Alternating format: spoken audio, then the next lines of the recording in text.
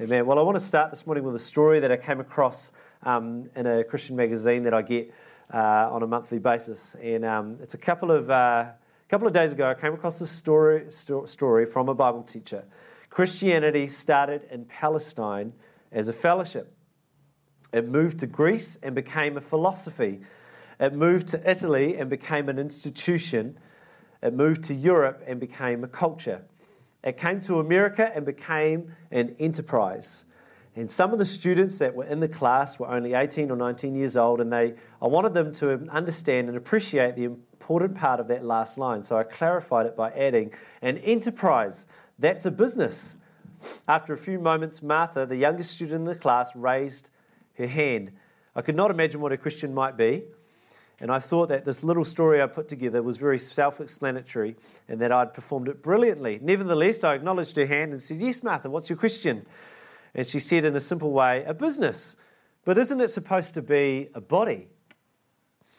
I could not envisage where this last line of questioning was going, and the only response I could think of was, "Well, yes, it is." She continued, "But when a body becomes a business, isn't that a prostitute?" And when I read that last line, I gasped, what a true statement. Not only was the first sentence a great simplification of church history, but the quote itself reveals maybe a big problem in the church today, that Leonard Ravenhill put it this way, in the New Testament church, it says they were all amazed. Today, and now in our churches, everyone wants to be amused. We've become all wrapped up in anything but that of Jesus Christ. Yet He and He alone should be at the centre and the preeminence of our lives. That's what it says in Colossians 1:18. Jesus, in His rebuke to the church in Ephesus, declared, "Nevertheless, I have this against you, that you've left your first love." And I read that story out. It's a massive challenge to the church, but I read it out to highlight that our whole message this morning is we need a move of God. We need to depend on the Holy Spirit. It's not an optional extra. We have to be a people and a church that are living in the presence of God, that have the Holy Spirit, and our power really comes through our dependence on Him. So during COVID-19 lockdown, God's been saying a few things, and one of them is the way forward was less trust in human ability and a much greater effort on depending on the Holy Spirit. Living without the Holy Spirit, you might as well try to see without eyes, or hear without ears, or breathe without any lungs. That's what trying to live the Christian life without the Holy Spirit is really like. Acts 1:4 says, He commanded them not to depart from Jerusalem, but to wait for the promise of the Father. They waited, and the Holy Spirit came on the day of Pentecost. And empowered by the Holy Spirit, they transformed the known world around them. And the great thing is, the Holy Spirit is available to you and me today. The same Holy Spirit that came at Pentecost, that filled the upper room, is the same Holy Spirit that you and I can have in our lives. This was the blueprint for Christianity. Not by might, not by power, but by my Spirit, says the Lord. That's actually Zechariah 4:6, and we hear that verse a lot. But that was given from an angel to Zerubbabel, who was rebuilding the temple in Jerusalem after the exile. And the same scripture is so true for us today, who are building the God's kingdom, building the church. We need the Spirit of God, not in our own might, not in our own strength, but only by the Spirit of God in us. And as we've been hearing over the last few weeks, especially from Pastor Tak, is that we've tried in our own might, we've tried in our own strength, and it really hasn't got the job done. In the Old Testament, the focus was on God's presence in the temple, as we heard last week, and then in Jesus, the Holy Spirit was present, and now in every believer, we have the Holy Spirit living in us. We are living in the era of the Holy Spirit. Maybe turn to the person on the same row as you or behind you and say, "You're living in the era of the Holy Spirit."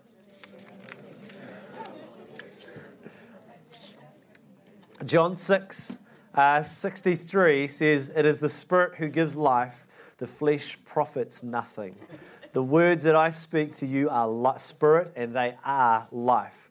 The Spirit gives life. Think about that for a minute, Spirit giving life. Everyone wants to have a great life. Does anyone want to have a stink life? No, I don't think so. Does anyone want to have a great life? Who wants to have a great life? We want to have a great life, right? That's so true. But often it's in the natural that we try and have a great life and not always in the Spirit. If you ever tried to fly a kite, we've down the road from where we live in Te Atatu Peninsula, there's this park, And every year they do this big kite festival. And so people bring all their kites and, they launch them up into the sky, and the wind picks them up. And there's this massive display of all these amazing kites from all over the show. But the truth is without the wind picking up these kites wouldn't go anywhere. They'd just be lying on the ground and you wouldn't be able to look at them. And it's so true with our Christian faith. If we don't have the Holy Spirit breathing into us, we're like those kites just lying on the ground. We might be existing, but we're not functioning or flourishing or doing the thing that God has made us to do. We need the wind of the Spirit in our lives. Galatians 3:3 says, "Are you so foolish, having begun in the Spirit, are you now being made perfect by the flesh?" A recent conversation with one of my old pastors back in Christchurch at a Baptist church, we got talking about the conference coming up. This is at the beginning of the year, and he was going to come along and we just got talking, and he, years ago we used to be at the same church, and he's at another place now, but he just said to me, you got invited to come back and speak at our old church. And man, I loved our Baptist church growing up. It was so awesome. We had, we were like Baptist but Pentecostal, so we were Bapticostal, and it was great. We had this we just had the Holy Spirit in everything we did, and it was a great time. But I remember when he said to me, he said he went back to preach then, and he turned up, and on the morning there would have been maybe 7 people there. And, we grew up in this church of all ages, families and everything. And he just said to me, man, it was so hard. He got up, spoke, and just wanted to get out of there. And he just said, it was really hard. And we were both we grew up in that place. And he was a great pastor there and there. And it just kind of got me thinking, I'd heard from people that over the years had changed things and, cafe-style services and then other things and seeker-friendly service. They tried to do a lot of things. And in the process of it, almost the Holy Spirit kind of got sidelined in everything that was happening. And a lot of the times with the Holy Spirit no longer at the center stage of the church, the result is the influence of the church declines. There's little transformation in the community or society around it, virtually no increase of Christianity in the church or in the nation. But we need to contend for the Holy Spirit. He must not be sidelined, either in my life or in our church. I've been reading through the book of Jude. It's one of the smallest books in the Bible. It doesn't have any chapters and that. So if you want to say that you're really getting good on your Bible reading, just read Jude. You could say you've read the whole book. But in Jude 3, it says, "Dear friends, although I was very eager to write to you about salvation we share, I felt compelled to write and urge you to contend for the faith, for what we once was all entrusted to God's holy people." And the point here was Jude was writing this letter.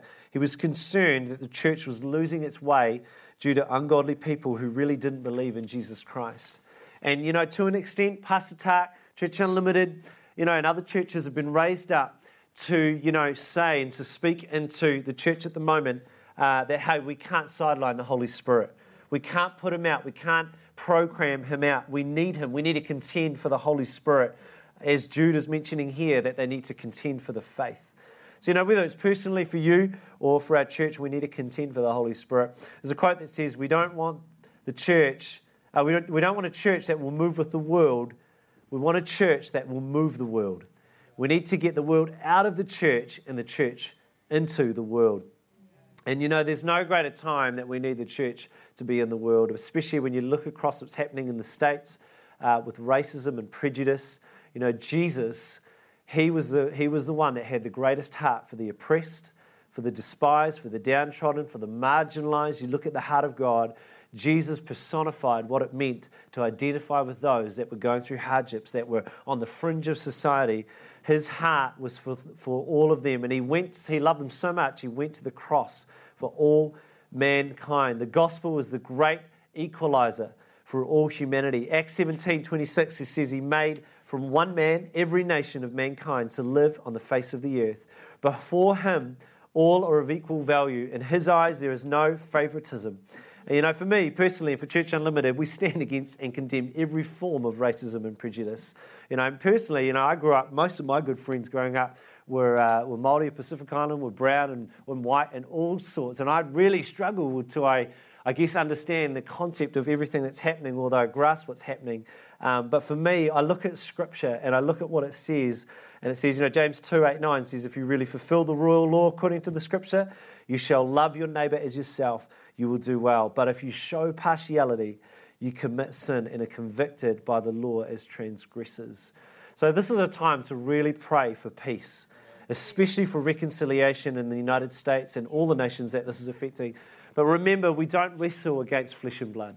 We wrestle against the powers and principalities that are working behind all of this. This is a time that we need to fast and pray, as Susie was mentioning before, and we're doing this week. The world doesn't have the answers. Only Jesus Christ is up for the challenge of handling the things that our world is going through right now. So I really feel that it's high time for the church to wake up and recognize the signs of the times. There's a scripture in 1 Chronicles 12 that says that these are the numbers of the men armed for battle who came to David at Hebron to turn Saul's kingdom over to him, as the Lord had said. From the tribe of Issachar, there were 200 leaders of the tribes with their relatives, and all these men understood the signs of the times and knew the best course for Israel to take. And I really feel like right now, the church, God's awaiting people to know what are the right things that we need to do. What are the things that we need to be doing at these times? And the truth is that there are difficult days ahead. There's no other way to paint it, and that's not me speaking, that's just scriptures speaking, that there will be difficult times ahead. And I'm not trying to, say something of doom and gloom. I'm just speaking basically what Jesus spoke. When he went with his disciples, he said to them, to expect persecution, to expect the things that they were going to experience. He didn't try and sugarcoat it, but he promised them that he would never leave them. He would never forsake them.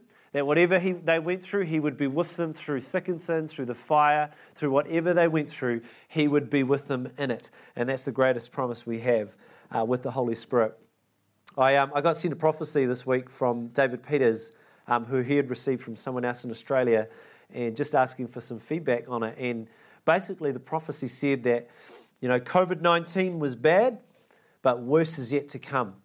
A shaking is coming on the earth. Hebrews 12:27 speaks about all things that can be shaken will be shaken. And, it said a whole range of other things, I guess, in that, but the thought was, we need to prepare now. We need to prepare. I actually spoke a message about being prepared on our first service here in the city building. And a part of that was about getting our walk with God to a strong place. Knowing how to self-feed through our own prayer time, our own time in the Word of God, maintaining a strong walk with God for ourselves. At the end of the day, we are all responsible for our own walk with God. We'll stand before God on our own and give an account of our lives to God. It won't be you and me standing there, or you and Pastor Tak, or you and Joyce Meyer, or you and your wife. No, actually, we stand before God on our own and give an account of, I guess, the time that we had, the talents and the resources God gave us, the things that we did. So there's a truth to that, hey, we need to be ourselves, feeding ourselves on the Word of God, getting closer to God. And that passionate cry needs to come from our heart, come Holy Spirit. 2 Corinthians 4:20 says, for the kingdom of God is not in word, but in power. And man, I want to see this. I need to see the power of God. I've got a prayer card at home. I think I told you guys about it before. And on it, when I pray for the city church, there's one that says, at the top of the list says, God will release to us a city building. And then I've got a little box and I've got a big tick saying, yes, this has happened. And then the next line down says that God will release, raise up great leaders in our church. And I've got a tick next to that. And then I've got a few other things in there that I've ticked. But down the bottom of the list is I've got, in every service, we will see the power of God through miracles, healing, signs, wonders, incredible things. And I seriously, every time I want to tick that, and I'm going, God, I'm expecting, because I need to see this. We need to see this. Wouldn't you rather come to church and instead of hearing a great sermon with a few jokes, just seeing the power of God move? People coming in with huge needs, being healed, set free, delivered. Those with broken limbs or physical things, and being completely set free and healed. Those are the things that I'm starting to go, okay, God, this is what happened at Pentecost. This is what I want to see. Not in 10 years, not in another generation. I want to see it with my own eyes. So we need to see a move of God, as we've been singing this morning. The signature of Jesus was his miracles. That's what set him apart from every other religious leader of his time. They had the qualifications, they had the office, they had the influence, if you like, but Jesus had the miracles and the power of God that completely blew everything else out of the water. And that's what we need today. And that's what I truly believe everyone is hungry for today. You know, when you talk to people in their workplace or in their family, whatever, you can just sense there's a longing for truth. There's a longing for the power of God that's missing in people's lives. So we need that. I just want to share 3 keys to depending on God this morning that kind of highlight how do we depend on God more. The first one is we need to wait on God. We need to be a people that wait on God. You know, I've found waiting on God, waiting quietly on God, is an invitation for the Holy Spirit to come and be a part of my day or a part of my moments throughout the week. We find it really hard to wait, though, the truth is. We find it really hard to wait for anything, you know. We just want to get things done. Like, we love to happen. We love to make things happen and make things, you know, we like to solve the problems. We like to get things done. And that's probably why we're in the mess in the first place, is because we haven't waited on God.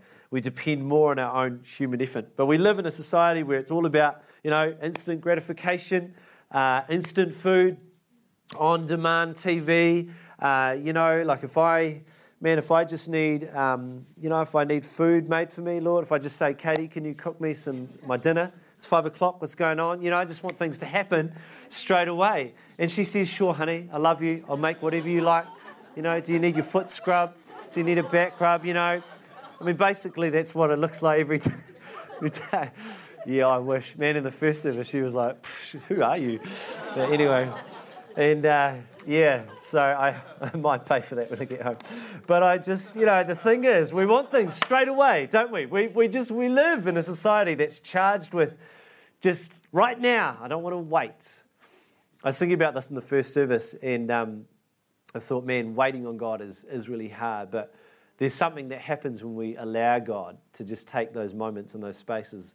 Isaiah 64:4 says, for since the beginning of the world, men have not heard nor perceived by the ear, nor has the eye seen any God besides you, who acts for those who wait for him. Man, he acts for those who wait for him. And thinking about waiting, like there's all these moments throughout the day where we wait. So we wait to catch the bus. We wait in line to order a coffee. We wait to boil the jug. We wait to brush our teeth because there's other people in the bathroom brushing their teeth. We wait for, we wait to fill up the car with petrol. There's all these moments where we're waiting during the day. Probably the big one is when you're waiting for your wife to get ready to come to church and just taking forever. And, that's a big one, that you're waiting a long time. But there's things that you're always waiting for. And there's those moments, and I don't think they're recording this one, so it's all good. But, there's moments throughout the day, honestly, where you can always be waiting. Imagine if you took those moments, just 30 seconds actually, or a minute, or whatever it is, and you, instead of just waiting and just letting that time just slip past you, like we always probably do, instead of doing it, maybe actually saying, okay, God, I'm just going to wait on you. Okay, so tomorrow, for example, you're waiting for the jug to boil, and you're just waiting on God, saying, okay, God, I need you today. I need you, Holy Spirit. I need you in my life. I need you in my family. I need you in my job. Just take those moments, because they happen all throughout the day. There's moments where we have to wait. So just encourage you to think about how could you wait. If we want to see an increase of power of the Holy Spirit, the Scripture's clear, we need to wait on God. Francis Chan says, when was the last time you enjoyed meaningful time alone with God, time so good that you didn't want to leave? We've become experts at gathering Christians around great bands, great speakers, events, but sometimes where we've failed is in teaching believers how to be alone with God. There's something in that, we need to learn how to be alone with God. My example that I had growing up was my dad would always read the Bible in the morning before he went into, work and stuff like that, asking God into each day. My dad was not a pastor. He didn't work at a church. He didn't even work at an office. He was a tradesman. He worked building houses with his hands. He had calluses. He had a hammer. So if a tradesman can stop and ask God into every moment of every day, and he had, he had a ghetto blaster at work, and hard boots and a hard hat. Someone like that, I think, is a good example of why we need God in every moment of every day. That set an example for me, knowing that if I need to live this Christian life, I need God in my life every day. I need to invite him in to be part of everything I'm doing. the thing is, it's never too late to start. It's never too late to actually begin doing this in your life. It's never too late to begin just asking God into those moments into your day. But we just need to make a decision to start, to wake up and spend that time with God. Isaiah 40:31 says, "But for those who wait on the Lord, they shall renew their strength. They shall mount up with wings like eagles. They shall run and not be weary. They shall walk and not be faint." So if you're weary, if you feel like things are getting out of control, just encourage you to wait on the Lord. The second thing we need to do is to charge your spirit. So I'm just going to get Tushar. He's just going to bring up something for a bit of a demonstration. And I just want to use this as an illustration because we need to be charging our spirit. Last week, Pastor Tak used the example of charging your phone. You remember that? I don't know if you saw that last week. He was talking about charging your mobile phone. I thought that was a great illustration, but we need to take it to another level. So I thought instead of charging your phone, the other thing you can do is you can charge other devices. And I've got a device here, and this device is my Makita powerless cordless drill. Thank you. Oh, doesn't that feel good? Doesn't that just make you want to go and build something, Oh, it's great. Different settings, all that sort of stuff on there.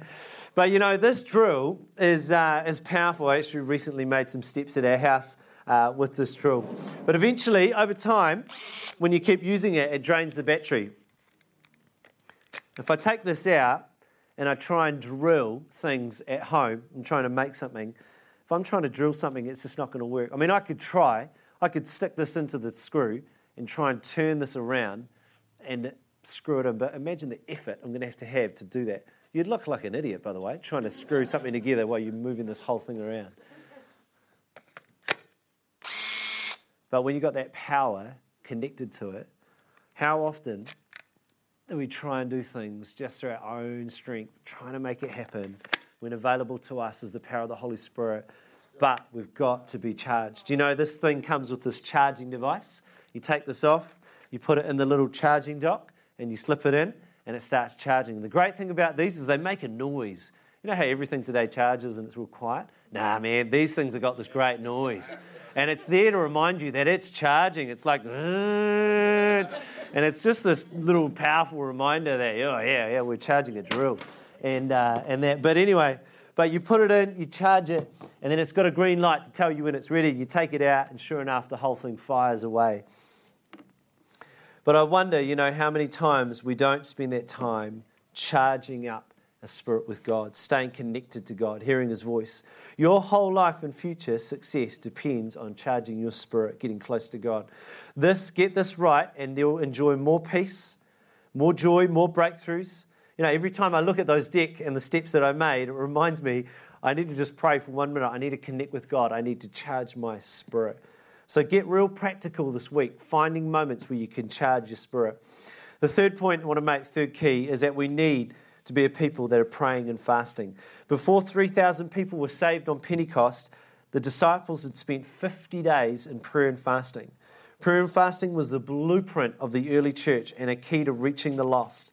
Prayer and fasting speaks of a huge reliance on the Holy Spirit, and we need to strengthen this discipline in our lives. With prayer and fasting, we increase our dependence on the Holy Spirit and our ability to wait, and will charge our spirit. The writer of a book called Behind Enemy Lines had a vision where an angel took her to what looked like a boardroom of the enemy. And she overheard some conversations. And there was a demon who spoke of a group giving them problems in this boardroom. And the group was called the Fasted Ones. And it was clear and the demonic kingdom understood the power of fasting and how it affects the spiritual IQ. The writer says she believes we must fast more than ever in these last days. This Tuesday to Thursday we'll be praying and fasting, and we'll include, people coming back to church, people coming to salvation, those that need jobs, personal breakthroughs, and all those sorts of things, praying against what's happening in the States with racism and prejudice, but also for your own life and for a move of God. But can I encourage you, just start somewhere with prayer and fasting. Just start somewhere, whether it's a meal, whether it's a day, whatever you can do. But this is a discipline that Jesus talked about over and over again, and we need to be a people that are praying and fasting. And, it's a great opportunity to do it together when the church is going through prayer and fasting. So Church Unlimited, along with others, have been raised up by God to restore the presence and power of the Holy Spirit to the church, to revive the church. This is the only hope for our church and our nation. It doesn't matter how much we reshuffle the program or change the lights around or do any of that. We need a move of God. We need His Spirit. Pastor Tart the other day was in a prayer meeting with all the staff, and he was just saying, throughout history, you've had leaders and monarchs and kings and government rulers that have called nations to pray and fast. They've done that throughout history. And of course, King Jehoshaphat, the king of Judah, he called the nation to a day or a time of fasting. And he was just saying, imagine if the leader of New Zealand called the nation to a day or a time of prayer and fasting. Imagine the spirit and the heart and the faith of the people in our nation, what would rise and what would be the result of that, of praying and fasting. And to be honest, I struggle to see it right now, but imagine if that was actually something that happened. That's something we need to start believing for and asking God for. So we have pushed the reset button. Church will no longer be the same. There is a new normal, a greater dependence on the Holy Spirit. And when there's a greater dependence on the Holy Spirit, we will see His kingdom come. We'll see more of His presence, more of His power, and there will be a move of God in your life, in my life, and in our church. Amen? Amen. Amen. Awesome. Well, worship team, we'll get you guys to come back up. And we're just going to go back into that song that we sang earlier today, that we need a move. So, church, if you want to stand up, and just before we close this morning, I just want us to spend some time in that song, because we need a move of God. We need a move personally. We need a move in our church. And, as we go into that song, why don't you just think about the area or the place that you really need a move of God. Maybe it's just in waiting on God, developing that heart to just wait on God. Or maybe it's just in charging your spirit, getting connected to God. Maybe there's a bit of a place where you just, you need to get more connected to God. Or maybe it's with prayer and fasting and asking God for that strength to go through prayer and fasting. So as we go into that song, why don't you just close your eyes, open your heart to God, and just ask Him right now to speak into your life as we sing. Thanks, Steve.